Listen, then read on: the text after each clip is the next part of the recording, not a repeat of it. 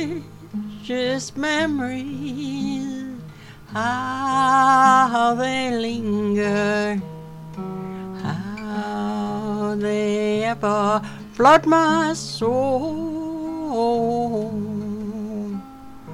In the stillness of the midnight, precious secret scenes unfold.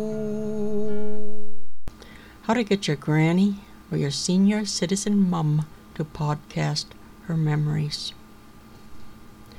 First of all, she probably doesn't own a computer, or if she does, she probably uses it for emailing the kids and family pictures.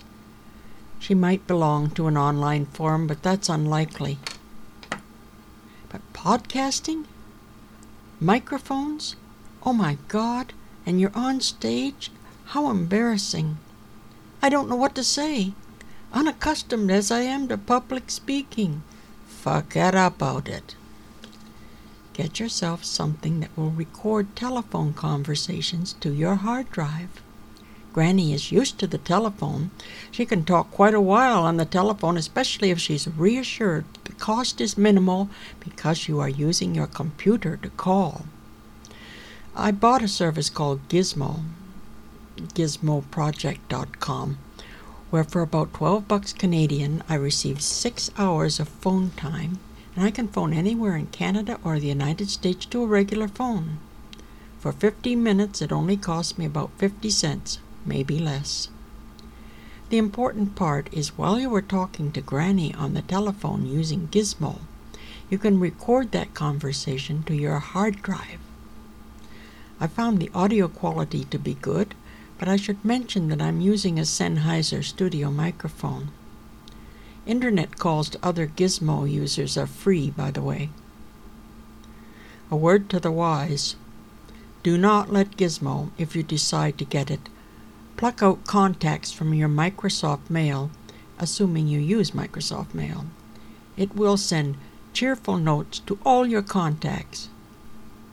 Plug your contacts in manually and do not include their emails. Gizmo, by the way, for internet calls is free. So call Mum or Granny up and get her talking about the old days. Don't barrage her with a whole bunch of questions. Have a few good questions ready to prime the pump and just let her ramble. Just encourage her to ramble on. To quote the sound engineer's famous last words, "We'll fix it when we mix it." Now get a good piece of sound editing software like the free one called Audacity, audacity.sourceforge.net. Then edit your sound file. You save the good bits and you discard the boring bits. So you plugged in a few Granny, remember when we used to go camping and we had a tent and there were mosquitoes and bears? You go on about how the bears stole the blueberry pie and how she hooked your dad in the eyebrow when he was trying to teach her fly fishing and the local vet pushed the hook through and snipped it off and wouldn't take pay because he wasn't supposed to treat humans. Now you piece those memories together. To older folks, the past is sometimes more vivid than the present, and the whole interview process should be a pleasant experience. You can get the good stuff because you know where the buttons are. You've heard these stories more than once, but what you want is to have a sound file with her voice telling them again. Just nail these stories down, and your interest in what she's saying is going to put enthusiasm into her voice, which is what you want with her natural voice or his natural voice in the case of Granddad. Once it's edited, if you have the courage, play it back for Grandma. You shouldn't put it out there on the public scene unless they've had to listen to it, but emphasize the fact that it's for family and grandkids first. It would make a nice Christmas CD. She may be very pleased with the whole thing and quite proud of herself. Never mind that you spent several hours editing what may end up to be a relatively short audio file. It's probably best to do these things in 7 or 10 minute bursts of storytelling. When you are recording, you can stop periodically and save and then start again. It's easier to edit short files. Now the thing about the telephone is that you're not stuck with editing out plosives, those P and T sounds that pop right out and nail you in the ear. Don't seem to happen on the telephone. This podcast is just a guideline on how to get your family members' memories into audio and put it out either as a personal family CD or as a podcast.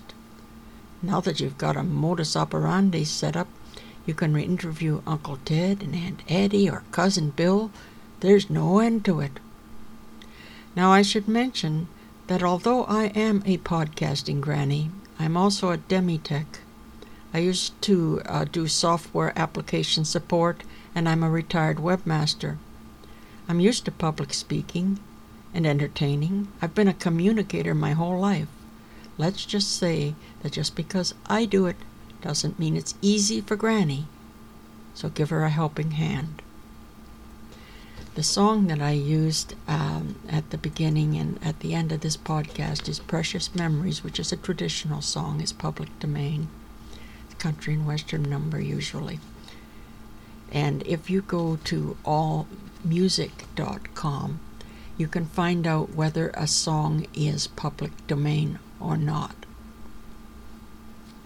This is Sonia Brock, podcasting from Toronto, Ontario. I can be reached on the web at www.soniabrock.com, SONIABROCK.com.